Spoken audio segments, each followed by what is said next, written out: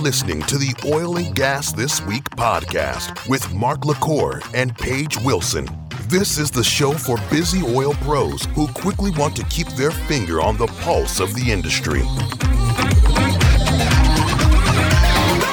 You're listening to the Oil and Gas This Week podcast brought to you by IBM. This is the show for busy oil pros who want to quickly keep their finger on the pulse of the industry. Thanks for joining us for episode 293. Man, we're so close to being 300, Mark. About 7 away, aren't we? Yeah.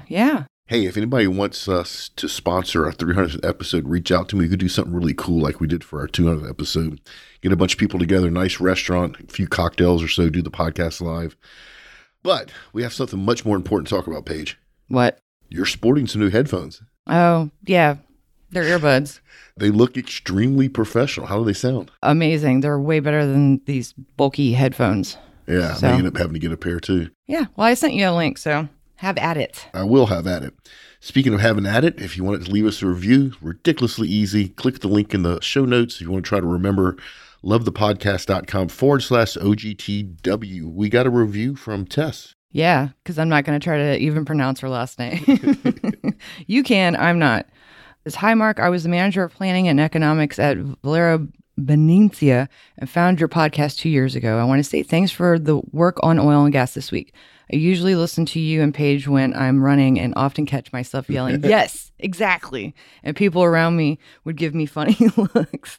I've shared a few headlines from the podcast during the leadership morning meetings. Your insights in the industry is a great compliment to Opus Reports. My husband, who does works at Axons, now listens to you too. I have since moved on from Valero and have transitioned to TAG, but I still do listen to every episode. It's a great way for me to keep up with the industry and is still so dear to me. Keep up the great work, Yeah, Tess. what a heartfelt review. Yeah. Thank you, Tess, and your husband. All right, let's get into the news stories. House Republicans passed bill to limit drawdowns on Strategic Petroleum Reserve. Yes, you've heard me talk about this for a long time. The Strategic Petroleum Reserve is there in case our country gets into a bad position and needs those hydrocarbons to basically fuel our industry and war machine. Our current administration has used it basically to try to sway public perception. The amount of crude that you put on the market when you pull it out of the Strategic Petroleum Reserve only affects prices for a couple of hours. It doesn't really affect prices in the long term. However, the Strategic Petroleum Reserve is at its lowest rate than it's been since 1984. We've drawn it down that much with no concrete plans on how to refill it. Now, Paige, here's what worries me. We're down to a measly 380 million barrels. Now, that sounds like a lot of barrels, right? Right. That's enough to run the U.S. for 19 days. Goodness. If something bad happens, instead of having months and months and months of hydrocarbons to run this country in our war machine, we have 19 days of fuel. So our country's gas gauge is right before that little red line on E. This is insane. This is a huge national defense issue. It's also, when you look at geopolitics, it's also not good for our industry. The world's oil producers, besides us, countries like Russia and OPEC, know that we have to refill the Strategic Petroleum Reserve.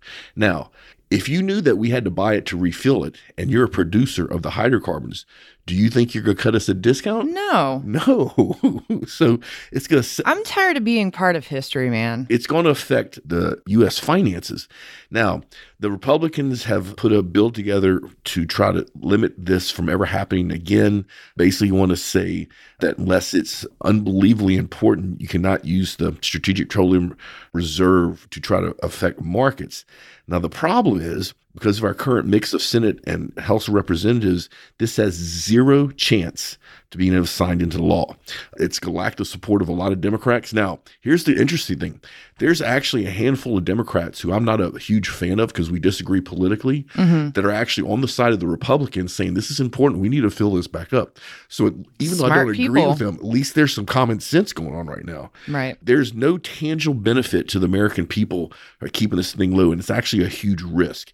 And it's one of those things that was touted in the media a lot as they were trying to lower the prices at the pump, saying, look what our current administration is doing with the Strategic Petroleum Reserve. Right now, nobody's talking about how empty it is and how we're going to fill it back up. This is super important. Let's hope somebody somewhere has enough sense and can find enough money to actually start filling this thing back up. Our current administration, even though the Inflation Reduction Act has some money earmarked to this, there's no concrete plan. So like I said, we're on that little red line right before E, and we need to get this thing back up at least to halfway by the end of next year. Okay. Operations halted at Saihan Oil Terminal after huge earthquake. Yeah, if you've watched the news the last couple of days, you've known this massive earthquake, almost an 8 magnitude, I think it's 7.8 magnitude, hit Turkey and Syria. This has caused massive disruptions. So first thing, a little moment of silence for the people that lost their lives. But this has caused massive disruptions in not only the movement of hydrocarbons around that part of the world, but the movement of food, the movement of people, the movement of supplies, medical supplies. They're still pulling people out of rubble. I saw actually this morning that they actually pulled 3 young children that were still alive after all this time from a collapsed building. The good thing is most of the pipeline infrastructure, even though they're cut off, were not damaged. That's great. However, you can't just cut these pipelines back on. They have to be inspected, make sure that there's not any danger to the people, to the environment. And then with what's going on with Russia and Ukraine, we need to get this oil back online as soon as we possibly can. It looks like it's going to be about another 2 weeks or 3 weeks before about half of this comes back online. So, but until that happens, you're literally missing close to 2 tons of oil that's normally transported through this country. So, our hearts and prayers are out there for the people that, lost their homes and lost their lives. And their families and all that. At the same time, we need to get the infrastructure back up. The good thing is everybody and their brother-in-law has jumped over chipping in. And all the super majors, nationalized oil companies, you got farmers out there with shovels trying to help. Yeah. So, our hearts and prayers go out to the people of Syria and Turkey, but this infrastructure needs to be brought back online as soon as possible. Okay. Colorado regulator suspends oil companies' ability to operate wells. So, Paige, I beat up a lot of organizations and companies that don't like our industry because they don't understand what we do. And I say all the time that our industry is the most vital one there is to mankind and that we can operate environmentally responsibly and provide cheap, abundant energy to the world. However, sometimes there's some companies out there that just play in the gray area. Mm-hmm. And unfortunately, this is one of them. I totally support what's going on here. So OGCC is literally stopping this company's ability to transport oil and gas for 6 months, along with suspending, I think over 1,000 wells that they're operating out there? Yes, it's over 1,000. Yeah. I looked into it. It's pretty extensive. Yeah, and there's also fines being involved, which need to be, if you're an operator and you're intentionally operating as close to the border of fines and environmental irresponsibility and HSE violations, shame on you. Yep. So this is, what is the name of this company? KP Coffin. Yeah, KP Coffin. Looks like for years they did just enough to stay on the other side of the fines and regulatory issues. OGCC has had enough. Commissioner Brett Ackerman had a lot of harsh words about this company. I agree with him. Come on, KPG. Our industry as a whole has a hard enough time with negative public perception. The way you're acting here, you're making it worse. You're literally giving proof to the people that don't like our industry that we don't care for the environment. So I'm glad they shut you down. Get your act together. Come back. Get it online. Do it right. And if you want to see exactly what has been going on, I've included a link in here with their operator number. So you can see how extensive this is because it's unacceptable. Totally unacceptable. All right. I'll get off my milk box now. Norway says it will use wartime oil profits to aid Ukraine. So this is another one of those articles where an oil and gas operator, in this case Equinor, has made record profits because our world's politicians have tried to push us into renewables too fast, and the world is in an energy shortage. Equinor is being gracious and saying they're going to use a lot of these profits to support the wartime efforts in Ukraine, which is good. They don't have to do this. But if you read through this article, there's a bunch of stuff in here that just bothers me. There's the director of the Norwegian Climate Foundation, Lars Henrik Mechelen. Ooh. Yeah, a mouthful. And his quote, "Most European countries are getting poor because of the war. Norway is getting richer." No, Lars Henrik Mechelen. Most Europeans are getting poor because of organizations like you that have tried to push us into renewables too quick. And when the world is in an energy shortage, the world was in an energy shortage before what happened to Ukraine. And so your statement here is literally just false. Norway's getting richer and richer because they had enough sense to realize the importance of hydrocarbons to the rest of the world. Now, Norwegians, I think we talked about this before. Norway basically has a savings account. It's called the Norwegian Sovereign Wealth Fund. And they had a record loss of $164 billion in 2022 because they invested a lot of money in sectors outside of oil and gas. Right. We talked earlier about the CEO of BP realizing they made a mistake. You've heard me talk for months about how Exxon and Chevron are pulling ahead because they're not investing large amounts of CapEx into renewables because the world needs hydrocarbon energy right now. And that's where they're investing their dollars and their expertise.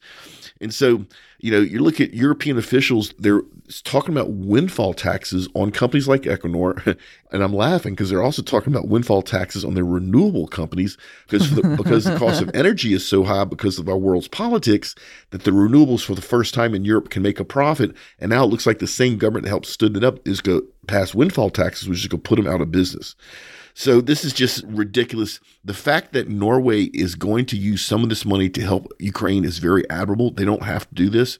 For the rest of the world, these are not wartime profits. These are profits because the world needs energy. So right now, whatever device you're listening to this show on is requiring energy. And I promise you that energy most probably came from hydrocarbons. Right. All right. This is preposterous. Greenpeace campaigners climb aboard Shell oil and gas platform. All right. So everybody click on the link to the article and go look at the very first picture. If you see that Zodiac that they're in flying the flag that says stop drilling, start paying. And if you notice, the operators of the boat are in cold weather gear with life jackets. Everything in that picture is made from hydrocarbons. The boat's made from hydrocarbons. The banner's made from hydrocarbons. The PPE's made from hydrocarbons. The fuel that is running that Zodiac, I'm pretty sure is not unicorn farts. I'm pretty sure that's also hydrocarbons. So Greenpeace, thank you for buying hydrocarbons while you're protesting hydrocarbons. We really appreciate you in the industry supporting our industry with your checkbook. This is four people that use ropes to climb on the deck. First thing, everybody that's listened to me, if you don't know how dangerous this is. I know. It's dangerous enough to be properly, after you've been trained to be properly transported on a deck of a rig via helicopter or crew boat, much less a small Zodiac and crawling up via ropes. This is insanity. Let me tell you what Shell did, which is not what I would have done. Shell, once they got there, gave them accommodations. They basically gave them room and said, look, it's not safe for y'all to try to leave in any way, so hang out with us until we finish this journey. I probably just would have pushed them off the deck accidentally. Maybe not accidentally. But anyway, here's Greenpeace saying, hey, this rig is going out to start mining hydrocarbons. It's horrible for the planet. We're not going to stand for this. We're going to get our message out there. And what they don't realize is that Europe and especially the UK needs these hydrocarbons in this energy depleted world that we're going through. So Greenpeace, you're not helping anybody. One of the people that boarded with the other three was from the U.S. Yeah, of course. And so, this sort of stuff, number one, is dangerous. Number two, it doesn't help anything. And quite simply, Greenpeace, if you're trying to get your message out there, which I personally don't agree with, and I'm sure a lot of our audiences probably don't agree with you either, this is an asinine way to do it. You literally are using hydrocarbons to get your anti-hydrocarbon message out there. Maybe take a chemistry class or two, right? Just get educated, people. All right, so let's talk about how Shell reacted to this. Shell threatens Greenpeace protesters with jail and fines. Of course they should. Oh, well, yeah. I mean, of course. Instead of pushing them off the platform. Yeah. Now, the ramification of this injunction will lead to contempt of court in the UK. And the reason it's contempt of court is because Shell's already won several cases against Greenpeace about doing this exact same thing. So the penalty there for contempt of court is up to 2 years in prison, a fine, or both, which hopefully they throw everybody in prison for 2 years and give them a fine. Greenpeace claims that Shell's tactics failed because their second boat and their second set of climbers were different from the first one in the court case that they won. So Greenpeace, besides maybe taking 8th grade chemistry, maybe take some introduction to UK law or something and understand certain legal terms like contempt of court. This you can't make this stuff up. I love how Greenpeace is saying Shell's being heavy-handed and a big oil brute. Literally, Shell gave your guys room and food, right? And kept you safe. And didn't push you off the platform. Didn't push you overboard. You think Shell's being heavy-handed? Jump on a rig into the Gulf Coast of Texas and see what happens. Yeah, no kidding. Of course, Greenpeace and their protesters are demanding that Shell stops expanding oil and gas production around the world. We need the energy. We just need to take those people, gather them, and then drop them off in the middle of nowhere, because that's what it's going to, feel to live without hydrocarbons. Am I right? 100%. Now, I love this. Somebody in Greenpeace did the math, and they say this penguin field that Shell's developing, that this rig is on its way to, would create 45 million tons of carbon dioxide. Do you know how much an average volcano emits when it erupts? About 300 million tons. Oh, well, we should stop volcanoes. Yeah, Greenpeace. So if you really want to stop carbon dioxide, you need to start climbing with your ropes the volcanoes, going into the volcanoes and telling them they need to stop emitting carbon dioxide. And if they don't listen to you, bring your Zodiacs and your protest signs until that volcano listens to you. Good Lord. Anyway, and seriously, world and Greenpeace, if you're listening, which, by the way, if you are listening, I'm still mad at you that you won't come on the Balance Point as many times I've asked you to come on. But literally, if you're listening to this, if you're looking at operators that operate environmentally responsibly and recover of hydrocarbons, Shell, BP, Chevron, Exxon are probably the top in the world. Right. Because the world's in energy shortage, the world is going to use hydrocarbons. And if you don't let Shell do it, you're going to have CNOOC do it or Gazprom do it. And I promise you, Greenpeace, their impact on the environment is much worse than what you think Shell is doing. Go bother them. Yeah. Well, actually, I'm not going to go too deep in this story. Greenpeace actually had a protest in the 2011, 2012 with Gazprom. It didn't go too well for their people. They're still in Russian prisons. Very nice. And guess what? Greenpeace decided not to ever do it again. Oh. So anyway, and if you're listening to me, Greenpeace people in the Russian jails, I'm sorry. You should have known better. I don't think they're listening to you. I don't think they, I think they're breaking rocks in Siberia. Yeah, pretty much. All right. So the next article is API promotes new vice president of upstream policy. This is Holly Hopkins that they moved over to this position. I don't know Holly, but I actually had a chance to meet her a long time ago. She was formerly the director of upstream policy. She's an attorney, if I remember correctly. She has 13 years of experience at API, but before that, she's from the industry. So this is the perfect person to take over this new role and instill everything in a new direction, which, by the way, audiences, we're talking to API. I don't know what's going to come of it, but API and myself both agree that there needs to be new ways to help communicate to the world the benefits of what we're doing, and also new ways to communicate to the U.S. politicians on why they should be pro-hydrocarbons. So stay tuned. About time. Yeah, stay tuned for something really cool to come out of that. I'm on the board of directors of the API Houston chapter, which is not the global or the national. Not DC. Yeah, not DC, right? But this is the DC part of API. They moved Holly over to Vice President of Upstream Policy, and she really is a great person to be leading the upstream policy team in this role. Good. Congratulations. Okie dokie. Federal legislation seeks to permanently ban offshore drilling along California coastline. Y'all should see his face right now.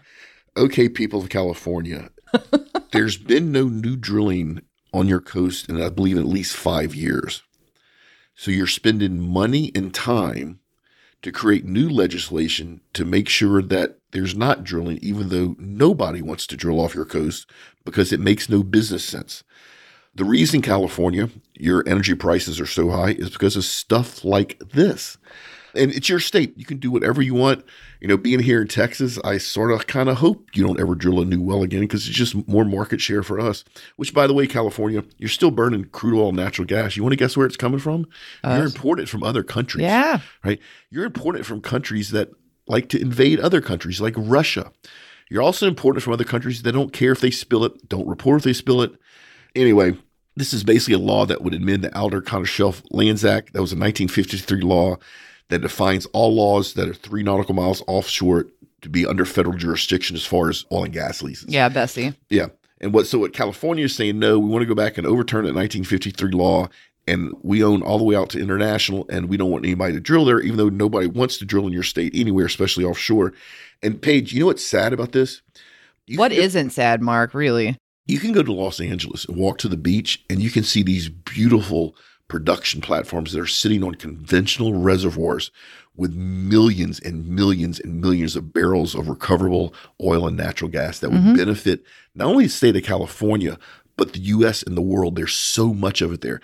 If California played their cards right, gasoline would be pennies for a gallon, right? Guess what? the pipelines that connects those production rigs to the infrastructure in California have been cut off for 4 years.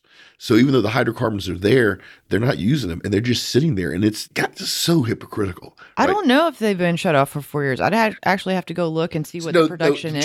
The truth is there's still there's small production out there, right? Okay. But because some of those are operated by Beta. Right. But the massive amount of hydrocarbons that used to flow from California's offshore conventional reservoirs have been throttled down to 97% is not being used, right? Compared to if they turn the taps wide open. So yeah, I did stretch the truth a little bit there. There's still operations of using California offshore oil, but every chance they get, they lower it and diminish it with laws and regulations. This makes no sense because nobody's drilling out there anyway. But it's just wasting taxpayers' money. And then if you look at some of the politicians that are talking about this, they're acting like the whole world wants to come punch holes in the beaches of California tomorrow. Well, Chevron just left there. Nobody wants to go there because of the political uncertainty, which only hurts the people of California. And then to make it worse, the wealthy people in California, this doesn't affect them really that much. It's the poor people in California and there's a lot of them. Yeah, and this is, anyway, you know what, California, hearts and prayers. Yeah. Out to you. Thoughts and prayers, yeah. Alrighty. Well, here's something good. Energy CEO fights climate science, and LinkedIn, and North Face too. This is talking about Chris White with Liberty Energy Services. We know Chris. He actually was on your show. Yeah. Back before Brilliant man. Funny actually as hell. Before the pandemic, when we had our happy hours, which in Denver, we actually did it at their corporate offices, which was great. So basically, he is putting the truth out there on all the social channels. He put a really cool video together, put it on LinkedIn. LinkedIn pulled it down, said it violated their policies.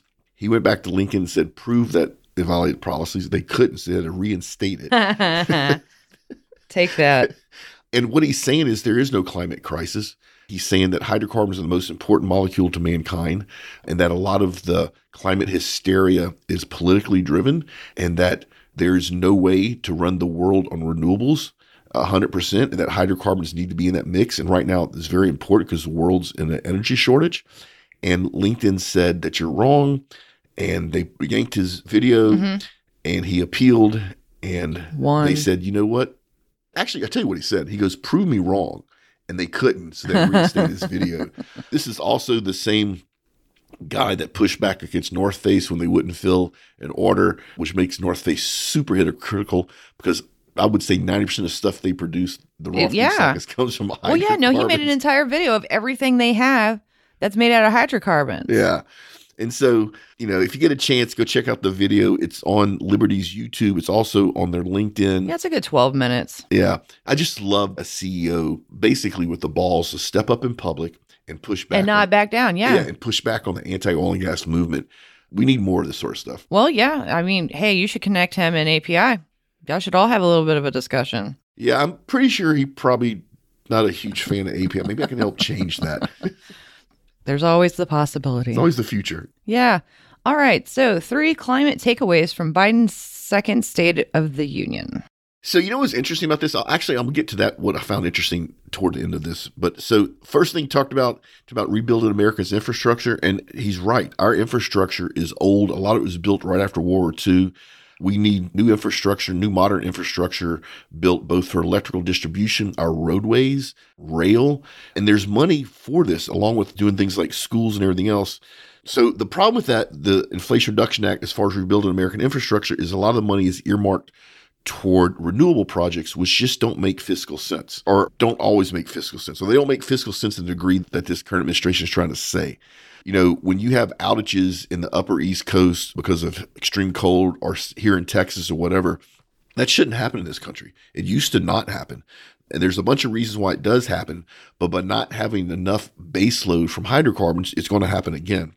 But I think it is really cool that we're at least understanding that the American infrastructure needs to be improved. The other thing that they don't mention in here that I thought was really cool about the infrastructure part of the IRA is they're requiring a lot of the parts and pieces for the renewables to be manufactured here in the U.S., so not in China. Good. Well, good, because the money's here. The money stays here, and it's American jobs, and it's also prevents other countries from having leverage on the U.S. from an energy point of view. So anyway, there's about $8 billion for grid improvements, which is actually really good. I really would like to see that be like more like 15. And then there's another $6 billion in there for mass storage projects. That's $6 billion for storage is a waste of money. The next thing they talked about is climate change and a climate threat. I think he was quoted saying the climate crisis doesn't care if you're in a red or blue state. Here's where I'm getting a little bit worried, Paige. If our government decided that climate crisis was a threat to the U.S., they could enact executive privileges and get around our judicial process, which worries me, especially for the amount of debt that we're running right now, how low the Strategic Petroleum Reserve is, and the fact that other nations like China looks like they have their sights on look at seeing what the U.S. would do in some type of conflict. Now, here's where it got interesting. He went off script and said that oil and gas is still needed for 10 years. That was not in anybody's notes. If you could have seen the face of his fellow Democrats when he said that, they were like in awe. And twice he slipped off script and talked about this. Now, well, I mean, is anybody surprised that he went off script? I mean, well, now, but the part that I didn't like about this when he went to the energy part is he really just like lambasted the oil and gas companies for their record profits. And it's like I've said this a dozen times. Yes, they're making record profits because of you, current U.S. administration and other administrations in the world that push us into this energy shortage. And the only thing that's keeping the lights on is the oil and gas industry. So don't beat us up for making record profits when you're the reason. And we had record losses for the whole decade before that. And then he's fussing that a lot of the public companies are using the money to buy back stock instead of plowing that money into new refineries and drilling. And quite frankly, if I was an executive at, Exxon or Chevron, I'm not dumping money in a refinery in the U.S. Are you crazy? It's too much political risk. And you don't hear any of that. But it was interesting to see him slip off and actually mention that oil and gas is still important, still needed. I think his time frame of 10 years is about 1,000 years too short. I'm kind of going, where did he get 10 years from? Yeah. And then it's interesting. It's another place he went off script. He's talking about the record profits. And when he asked all executives on why they're not using these record profits to drill, they basically, as a group, told him the same thing. What? We're afraid you're going to shut down all the oil wells and all the refineries. So why would we invest in them? Right. Yeah. So anyway, current administration, the State of Union address, I watched it. I didn't watch it in real time. I watched it later. Was more or less what I thought it was. I was surprised when we went off script and said that we need oil and gas for another 10 years. I couldn't watch it. I can't handle that. Yeah. I can't handle something so crunchy. Yeah. But anyway, that's what it was. Like I said, our infrastructure does need the investment. So I'm glad that money's there. Let's see what actually happens. Let's see how many modern new roads get built, how many more modern electrical distribution grids get built. Because when you have politics involved and you have this much money, a lot of times what they say they're going to do isn't actually what happens. Yeah. Well, I mean, that's across the board. Across the board, not pick on this administration. Nope, it's across just the board. All of the above. Okay, U.S. slapped sanctions on firms selling Iranian oil products in Asia. About freaking time. So our last administration, because of Iran's revamp of their nuclear program, which is absolutely headed toward making nuclear weapons, put sanctions basically not allowing them to sell their crude oil and natural gas, which hurt them financially to keep them from building weapons of mass destruction. And what's happened is they found a workaround, which they always do. The Department of Treasury's Office of Foreign Affairs Control sanctioned 6 Iranian-based petrochemical manufacturers, 3 firms in Malaysia, and I think 1 in Singapore, basically taking these black market hydrocarbons on the market, moving them through Asia and then sell them to the rest of the world, basically getting around the sanctions. So we caught them. They got busted. They're being shut down. And this is us making sure that we keep those sanctions there and limit those exports. Now, we're limiting the exports to the point that they can still feed their people. They still have medical supplies, but not enough so they can fund their nuclear program, which is absolutely headed toward mass destruction. And before I get off of this, I just want to mention real quick, this is the 12th of February. Here in the U.S. and Canada, we've had a couple incidences of our military shooting down balloons from China. Yeah, like I said, I'm tired of being part of history. Yeah. I don't know what's going on with that. It's not normal. Right. Our government did a couple things which make no military sense to me. I don't know why you would send an F-22 Raptor to shoot down a balloon. An F-22 Raptor is a stealth plane. It's not a good air-to-air fighter. I don't know why they didn't send F-15 or F-16s. I don't know why they sent one plane. Typical of a mission like this, you send at least 2, right? So you have a wingman. And I'm not sure why they shot things down with a missile. A cannon or machine gun would have been just fine. So something's going on. I don't know what yet. I'm not convinced that this was anything other than the Chinese poking at us to see what we would do. Right. And if that's right, I think the way we reacted to it was wrong. But what's happened is going to affect the oil and gas market in the future. So we're going to stay on top of these stories. Even though there's not really a story to report on yet, I think there's a beginning of something big starting to happen. Yeah. Or we're being attacked by aliens. I don't know. Anything's possible at this point. Because there's another one found over Montana. Trudeau had, called for us to shoot something down over there. I don't know. If aliens travel 100 millions of light years to visit this planet. Or maybe they're messing with us. and their method of observation is a balloon. Well, I don't think the balloon part was. I think that was definitely China. It was the other things that were shot down. They actually have other UFOs they couldn't identify. Yeah. Yeah. Yeah. So, all right. Well, let's wrap it up on a good note. Roughneck workers turn to complete teddy bears after finding abandoned puppy on Texas oil rig. One of them adopts her and names her Riggs. How wonderful a story. That's adorable. Yeah. So, a bunch of roughnecks out on the job, and if you don't know what that job's like, you don't just lollygag around. It's sun up to sundown, busting butt, hard, heavy work. These are the guys you don't want to pick on in a bar, right? They found a puppy. The puppy was a stray. The puppy was scared of them. This team of roughnecks got together. They baby talked and cooed the scared little puppy until they got the puppy out of the heavy industrial operations. They eventually caught her. They fed her, water and food. And then here in Texas, when you find a stray, you have to bring it to the local pound just in case somebody lost their dog, right? And so they did that. They brought it to the local pound. Then after the proper amount of time went by, one of the roughnecks went and adopted the dog from the pound, named her Riggs, brought it home to his little boy, and now they're inseparable. Aw, looks like a pit mix, maybe. Yeah, but I just think it's cool that some of the roughest workers in the industry in the world still care and still took the time to save this little puppy's life. And not only saved this little puppy's life, made sure it was okay, to the point that once they brought her to the pound and nobody came to claim her, they claimed her themselves and named her Riggs. Aw. So Riggs, big shout out. Yeah, because she listens. Our dog listens. Well, yeah. Not very well. All right. All right, what? I don't know. You usually do your little spiel, and then I do my red count. Yeah, so let me do my little spiel. If you want to advertise with us, we have a bunch of different options. Go to OGGN.com, hit pricing. You act like we haven't done this before. So actually, it's been really interesting. Our back catalog, so think of all of our shows, the older episodes that are 3 months or older, get about 37,000 different people listening a month because they discovered the show. Oh, that's cool. Well, it's a very low-cost way to advertise with us. It's only $50 per CPM. So you get basically in front of 1,000 people that listen to us for $50. I've sold it twice. Actually, I shouldn't say I sold it. 2 companies reached out and bought it twice. So cool. if you're a small company and your marketing budget working with us is only a couple $100, we have an option for that that's actually working. Our Energy Continuity Conference has been pushed out to September, but there's still exhibitor spots out there. Just go check out energycontinuityconference.com. And then weekly recount. Where are we? Okay. We're at 761 in the United States. We're up 2. Canada's up 1 at 250. Internationally, we're up 1 at 901. Good numbers. Yep. Also good numbers is our LinkedIn company page. Is way past 50,000. Go join if you want to keep track of what we're doing, such as next week, and it'll be too late for you to join us by the time you listen to this. We're doing a luncheon at API, and I have 4 marketing experts from different companies like Caterpillar, National Oilwell, TCS, and our own CMO, Matt. And we're going to talk about how to use marketing in oil and gas to drive sales. How cool is that? Mm-hmm. So that sort of stuff you can find out both on the LinkedIn company page and also my monthly events email newsletter. Go to the show notes, click on a link, sign up. We never spam you. We just update you on really cool events that are going on. If you want myself or any of our peers to come speak at your event, do a live podcast, let us know. We do that a lot. People love it. I actually had one of the students from NAPE post a picture holding one of our hot sauces. Which I thought was good. really cool. Good. Yeah. In First Friday Q&A, that's coming up. That's where Paige and I answer your questions. You have a question, either go to OGGN.com or oilandgasthisweek.com.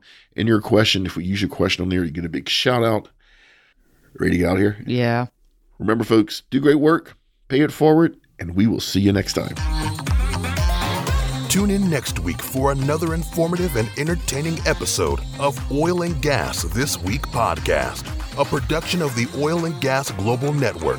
Learn more at oggn.com.